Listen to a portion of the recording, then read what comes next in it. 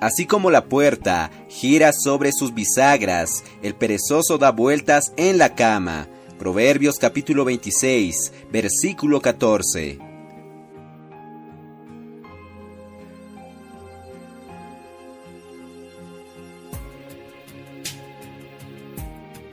Oh Señor Jesús, amados hermanos, amadas hermanas, queridos amigos, alabado sea el Señor. Estamos en el día 26 de octubre y en este día, en el libro Días más sabios, veremos que el reino es para los diligentes. Oh Señor Jesús.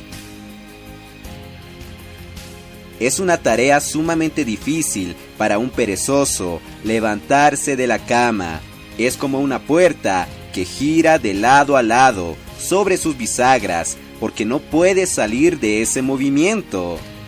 Su pretexto para no salir de casa es: hay un león en el camino, un león en las calles, o es semejante a aquel que mete la mano en el plato y le da pereza solo llevarla hacia su boca. Esto lo podemos ver en los versículos 13 y 15. Mas, amados hermanos, la mano de los diligentes señoreará, y la negligencia será tributaria, y el bien precioso del hombre es ser diligente. Esto lo vemos en Proverbios capítulo 12, versículos 24 y 27. Por tanto, queridos hermanos, debemos buscar diligentemente al Señor a primera hora en la mañana, como sugiere David en sus salmos. Lo podemos ver claramente en el capítulo 143, versículo 8.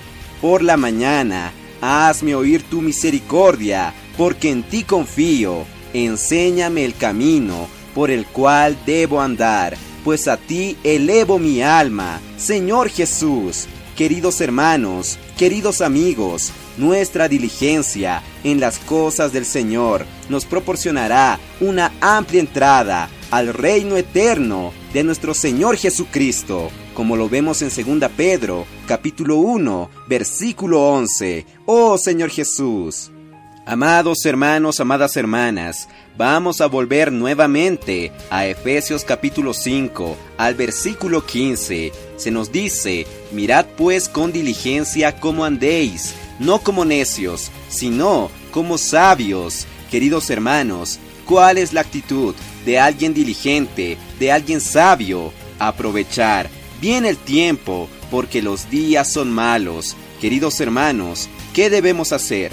No ser insensatos, sino entendidos de cuál sea la buena voluntad de nuestro Señor. No debemos embriagarnos con vino, en lo cual hay disolución. No estamos aquí, queridos hermanos, para desperdiciar nuestro tiempo en buscar comodidad, en buscar beneficio propio. Estamos en esta tierra para hacer la voluntad del Señor, aprovechando bien el tiempo, predicando el Evangelio, sirviendo al Señor, cuidando de los nuevos creyentes, siendo llenos del Espíritu, dando gracias y alabando siempre a Dios por todo lo que Él ha realizado y continúa realizando. 2 Pedro, capítulo 1, versículo 10, nos dice, queridos hermanos, que debemos ser diligentes para hacer firme nuestro llamado y elección de parte de Dios, porque mientras hagamos estas cosas, nunca tropezaremos. ¿Qué es lo que debemos realizar, queridos hermanos?